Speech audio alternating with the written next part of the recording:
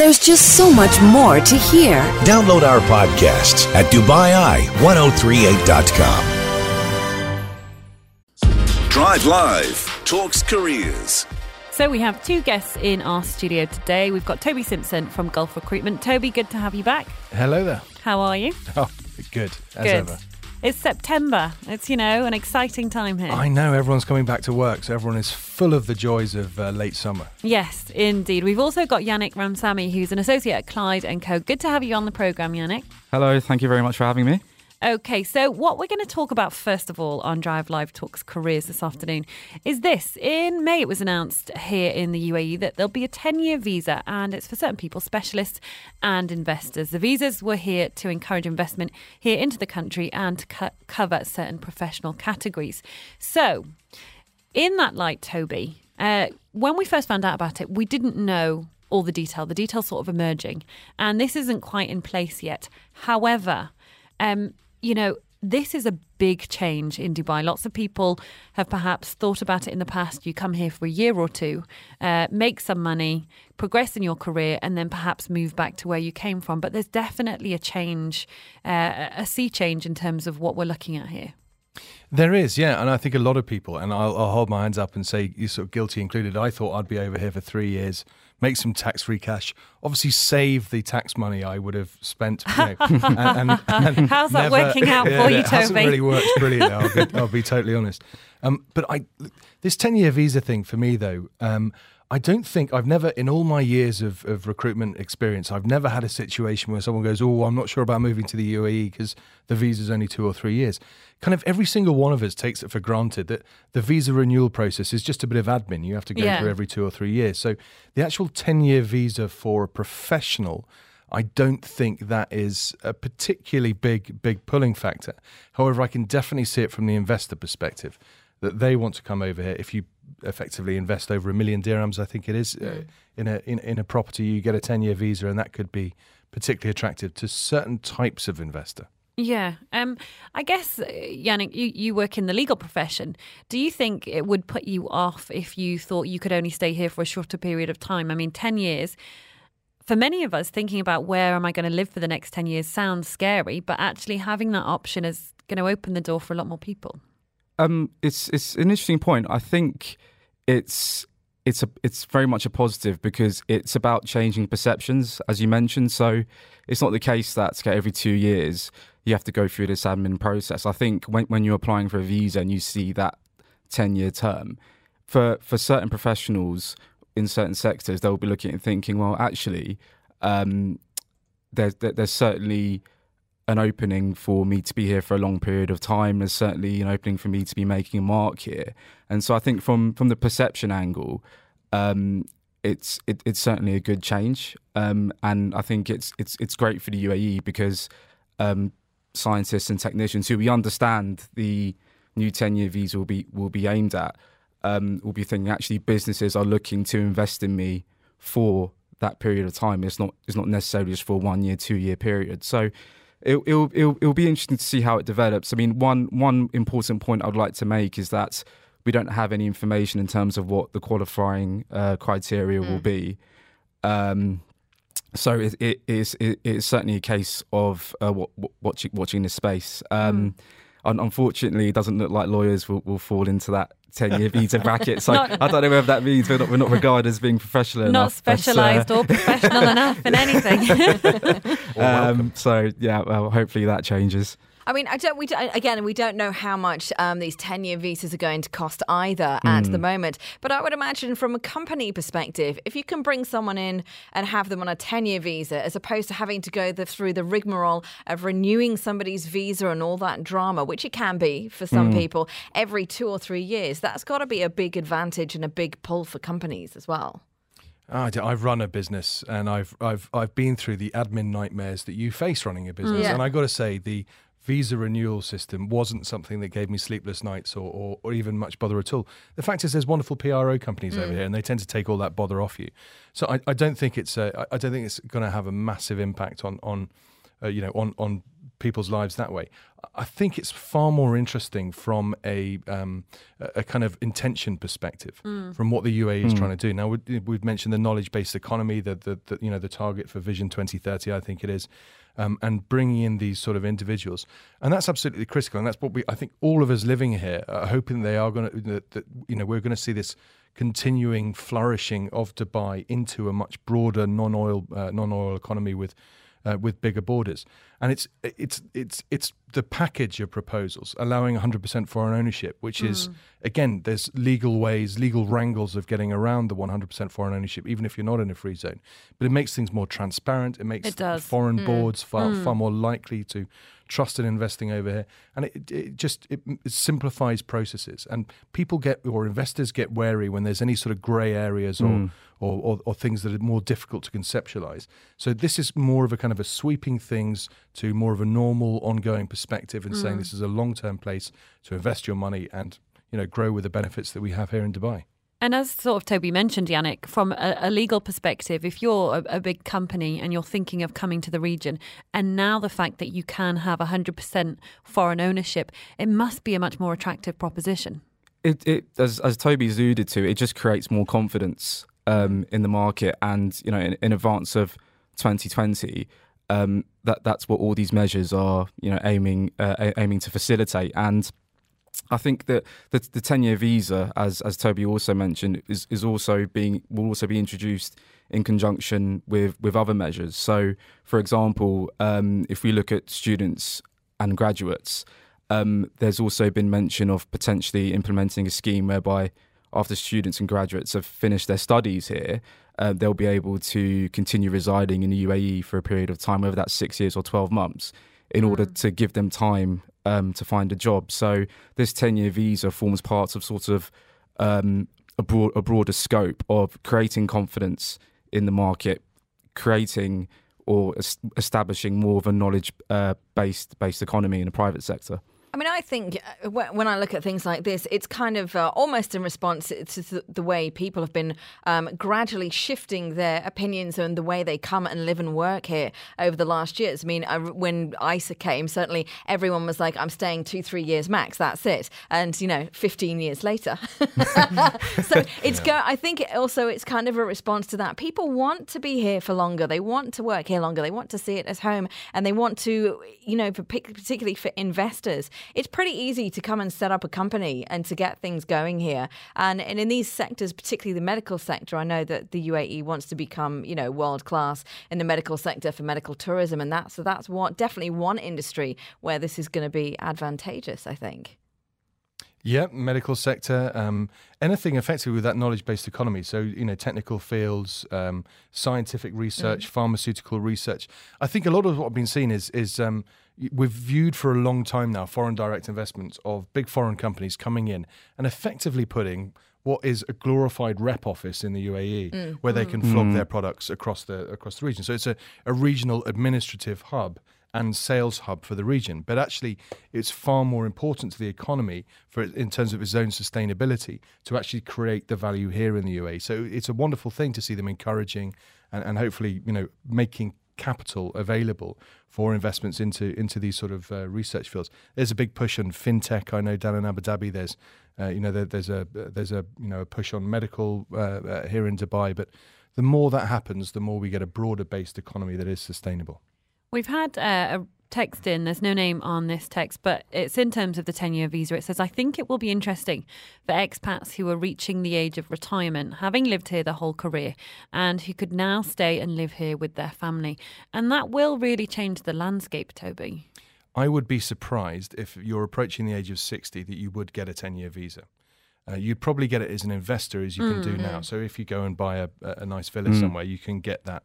But I don't think you'll get a working visa alone. It's tough now just to get a 2-year or 3-year visa if you're approaching retirement age. So a 10-year visa would be a bit tricky. What's the norm at the moment? Is it 60 or 65? Does it then have to be renewed annually? Is that the way it goes? If you're at retirement age, it's basically discretionary. So there's no hard and fast rule. But at the moment, it's basically it can be it could be more of a convoluted process, or it can take a bit longer to get a visa when you're 60 or 65. I mean, I've seen from some of the clients that I've been working with that they've had some difficulty, and that's why actually a lot of clients in all the sectors have a policy of retirement around that age, because they foresee difficulties, dealing with the visa. So they try to preempt that by helping the employees sort of planning in advance what their next move is, rather than being in a situation where you come to your visa expiring and you're trying to work out what the next step is. Okay. And just in response to that text, I agree with Toby. I think it's unlikely that the 10-year visa is something that would apply to people at the age of 60. I think it is predominantly focused at experts in particular fields, with a view to encouraging them to come into the region. Yeah, I mean, it's this whole tradition here of pushing, the envelope, making sure we're at the forefront of different fields, and hence why they want the experts, not the lawyers. No offence, Yannick. But we're continuing this conversation on Drive Live Talks Careers. Drive Live Talks Careers. It is Drive Live Talks Careers. It's just gone 25 to 5. You're listening to Drive Live. Two guests in the studio with us today. We've got Toby Simpson from the Gulf Recruitment Group and Yannick Ramsamy, who's an associate of Clyde and Co. We've been talking all about the 10-year investor visa and discussing how that might change, not just for investors, but if you're a specialist. There's quite a few fields that you might qualify for: science, medicine, technology, those kinds of things. And Toby, I mean, this time of year, we say it's September, people are returning, and lots of people might be thinking about changing their jobs. And if I was reading this story and I was looking for work, I might be thinking, well, there's going to be an influx of people coming here. Is it going to be harder for me to find work? I think actually it's almost the opposite. I think this is far more appealing to the investment community than it makes a big difference to the employment community. So for me, you're likely the result of this, if it goes through, the result of this is that you're going to see much more growth in smaller venture-driven industries that have access to capital, because entrepreneurs are coming over here with their suitcases full of cash. They bought a nice property in Arabian ranches and now they want to do something. So if they have capital, they tend to put it to use in the country they tend to live in. And also larger companies that just will love that legal transparency going forward. So I think it will create employment opportunities if it goes through. I've kind of been... The thing that strikes me about this is that there should be a very powerful interest group that isn't wonderfully keen on this idea. Sponsors. Yeah. So all the onshore companies, including my company, I had a wonderful sponsor I had a great relationship with for 10 years. Wonderful guy, but they have a financial interest in this not really going through, and they're a big section of the population. So I would understand that they would have very significant concerns, and I don't think, because they're lovely people, or certainly my sponsor was, that we're going to see a bunch of sponsors, kind of all marching down the Sheikh Zayed Road with placards anytime soon. But I'm sure there's a fair amount of behind-the-scenes lobbying. And if there was one change, brainwave, if there's one change that I think that would be really useful, is I would have liked to have seen a lot more from my sponsor. And actually, one of the things that one of the big drives over here is not just to bring capital, but the other thing that makes the market work properly is good governance. Yeah. And good governance not just in listed companies, but in all companies. So if you were to get this 100% ownership in the UAE, I think it should be a requirement where a national has to sit on your board. This actually happens in Singapore already, so it's a tried and tested situation. Now, as a company director, you're legally responsible for the behaviour, effectively, of that company to some extent. So it drives governance into smaller companies. They have to have a quarterly board meeting. They have to sign up to various governance standards. And it also means there's still an ongoing role for the excellent, very, sort of educated and very well, very useful people that have been sponsors all their life, but haven't taken an active role in the companies they sponsor. And those people have a lot of skills and expertise to offer, Toby. Hugely. My guy was just brilliant. So, sorted out a fair few problems with us, gave us a lot of guidance, that sort of thing. And, not saying what sort of problems. But, and Yannick, do you think, will attract the right kind of investors to the region then with this move? Because, there is obviously now lots of people thinking, well, Dubai possibly wasn't an option for me before, but now it's much easier for me to set up my small or even large business. I think it will be easier to answer that question once we know what the qualifying criteria is. And again, I go back to it. it could potentially be more attractive for investors, as Toby has said. But obviously, one of the key points is how much do they have to invest in order to be able to qualify for the visa, because that could automatically eliminate a group of potential investors if it's at a certain benchmark. So I think it's very difficult to say, unfortunately, until we have that clarification. But certainly, I mean, if it's the case that you have a certain amount of capital and you have you have the right to reside here and have a business for 10 years, that could create a wealth of opportunities. In terms of whether that's going to appeal to a particular sector, I think it will boil down to what the qualifying criteria is. And Toby, we had the text in before about someone querying how this 10-year visa might affect people approaching retirement. The other angle, we touched upon this briefly, is of course the students, the special students. If you're particularly great at a particular subject, this is likely to apply to you too. And what must that mean for companies here who are wanting to retain talent or attract it in the first place? Well, one of the things we don't really have a lot of here is that whole kind of graduate thing that I was certainly used to in London. Yeah. Because there is universities here, and there are great universities here doing good work, but I don't think there's that kind of that mass. So if you are, I think one of the things coming from London, one of the things that London really benefited from when other countries were kind of far more restrictive about their educational practices, is we were welcoming students from all around the world, and they were getting their first taste of work in London. So when I was working in the capital of the UK, there was a hotbed of really talented international competition, all fighting, all working hard, all creating a level of kind of discipline, a level of excellence. It was a great place to cut your teeth. So I'm fully supportive of student visas over here. I don't know the exact details of how it works. I think it's grade A students, I think it is, that will be qualified for this. So they've not really made it clear yet how that would apply, perhaps if you particularly excel at a subject. But I think if you're setting up a company here and you know that there's a lot of young people with the talent that you require and they're going to stay here, it gives you more options.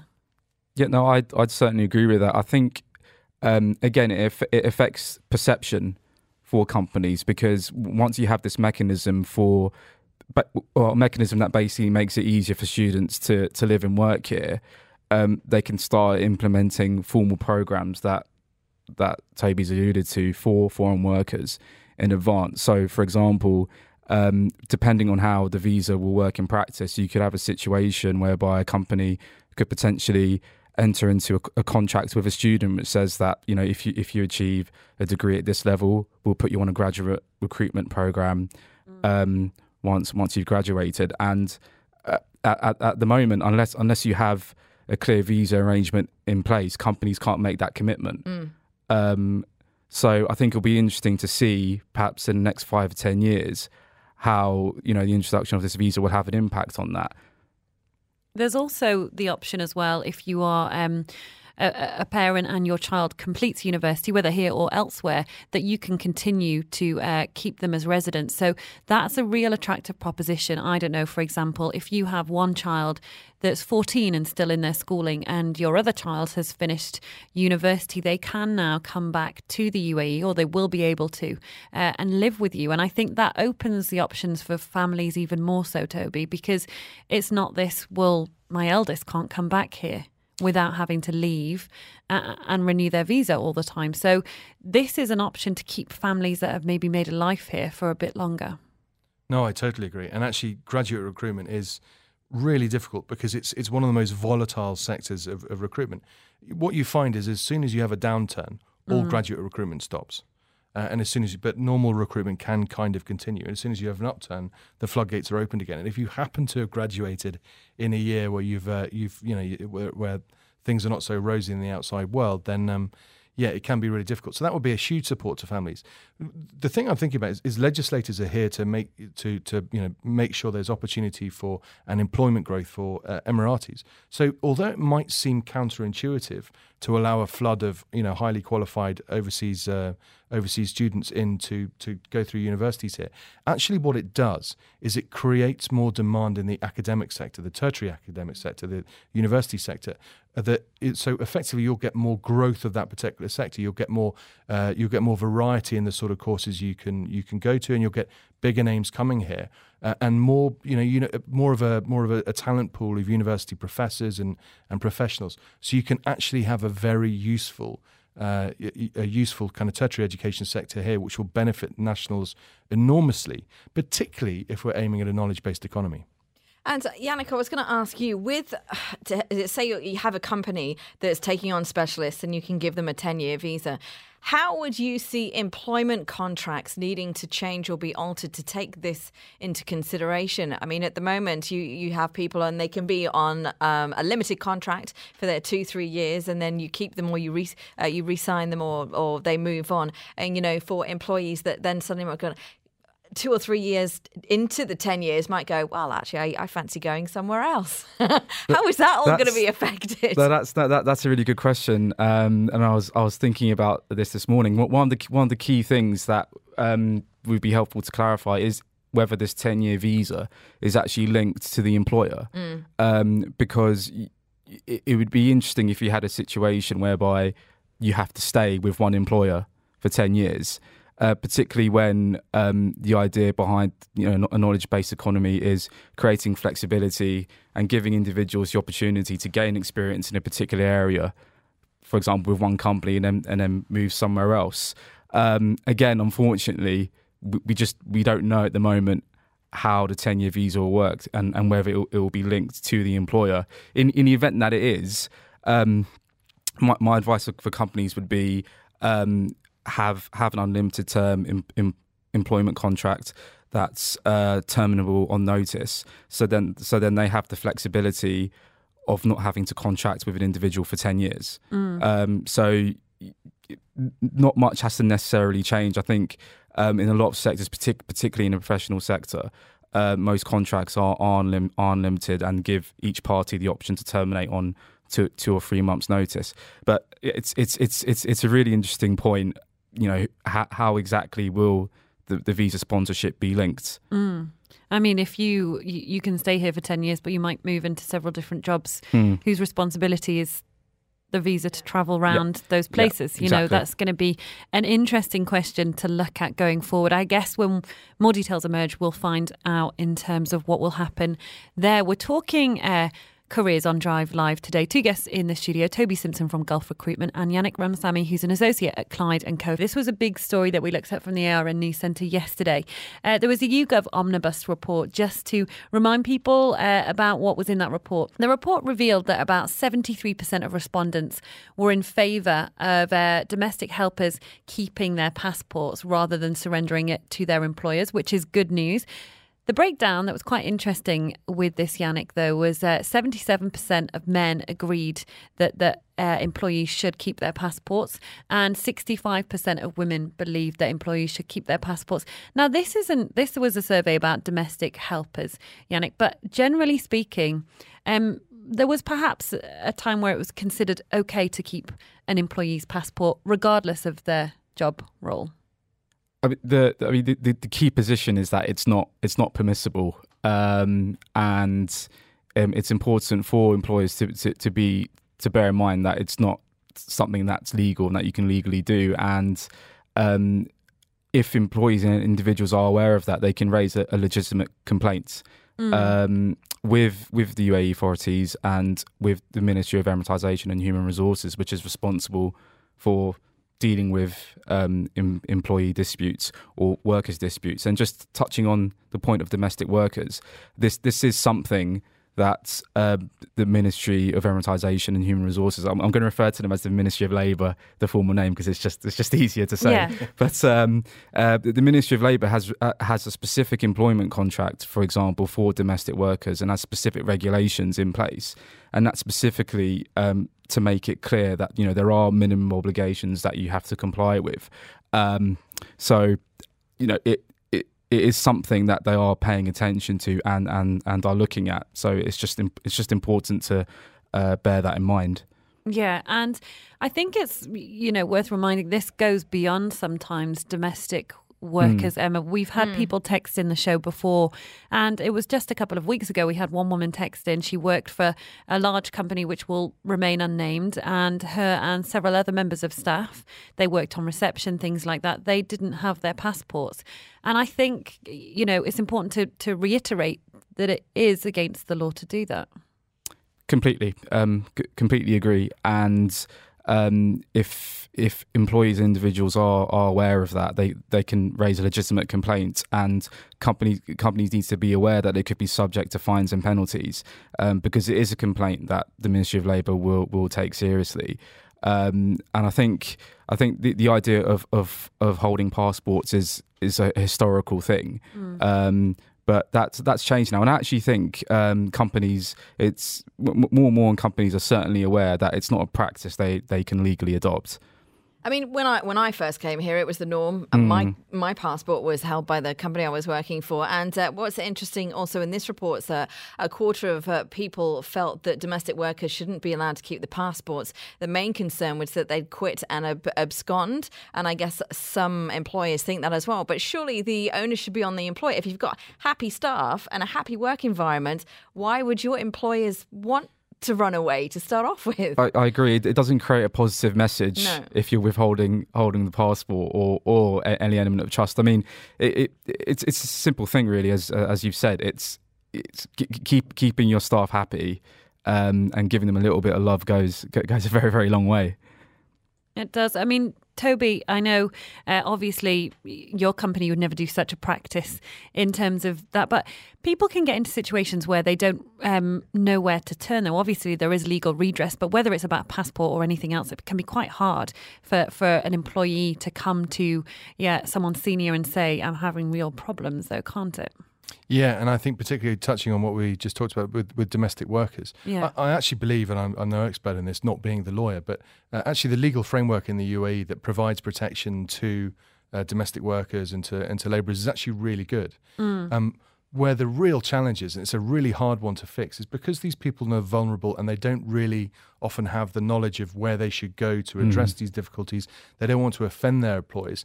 The real challenge is actually applying those laws and giving them access to legal representation, to information. That's one of the biggest challenges that's out there, and that's a really difficult one to fix. Okay, we're going to change the direction for a second now. We've had a text that's come in from V. It says, I've just completed my probation period and unexpectedly it was unsuccessful as the company wants to eliminate my position. Do they need to give me 1 week's notice or can they let me go immediately? Now, Yannick, where does this person stand then in terms of a probation period? Ultimately, it depends on the wording of the employment contract. So if the employment contract says in a probation period clause that they have that a notice period applies, then the company would have to comply with that notice period. But if no notice period is specified, then so long as they've given notice within that probation period, they can terminate immediately. Okay, we've had another question in for you as well. Yannick from Torite says, hi, can a law graduate from outside the UAE get an opportunity in the law firms here? Are there any additional certifications required for them? Now, Yannick, I'm going to take a wild guess and say that your law degree was gathered outside of the UAE, judging by your accent, but I could be wrong. How did you guess? It's a bit of a giveaway, yeah. So is it possible, I mean, it is possible, of course, for a law graduate outside the UAE to get an opportunity in the law firms here. And there must be a lot of similarities, particularly between UK law. Yes, no, that's right. So I graduated in London at King's College. So I'm evidence that it is possible. It is very much possible. There are a lot of international law firms in the UAE that offer specific graduate training programs or vacation schemes. Clyde and Co offer a vacation scheme every year, for example. So if you're studying at a university, it is a simple case of completing an application and going through an interview and assessment process, and provided you go through that process and pass the requirements, you'll be given the opportunity to complete an internship. And from a legal perspective, the free zone authorities and the Ministry of Labour will permit law graduates from they'll allow them to complete internships so long as they're contacted in advance in order to get approval. The short answer to the question is it's certainly possible, and if you go on international law firm websites, it's all easily explained. So you didn't have to do any conversion essentially from your law degree, or is there some additional training that's required here? So it depends where you're studying. So I qualified in the UK as a solicitor, so I didn't have to complete any conversion in order to be able to work in the UAE, but I have to regularly attend training sessions in order to remain registered as a legal consultant. So there's on the job training, if you like, but it depends which jurisdiction you're coming from. Okay, that's all we've got time for on Drive Live Talks Careers today. Big thank you to our two guests, Yannick Ramsamy, who's an associate at Clyde and Co. You just heard there. Thanks for joining us. Thank you very much. Pleasure. And also to Toby Simpson from Gulf Recruitment. Toby, it's been great. As ever, thank you. There's just so much more to hear. Download our podcasts at DubaiEye1038.com.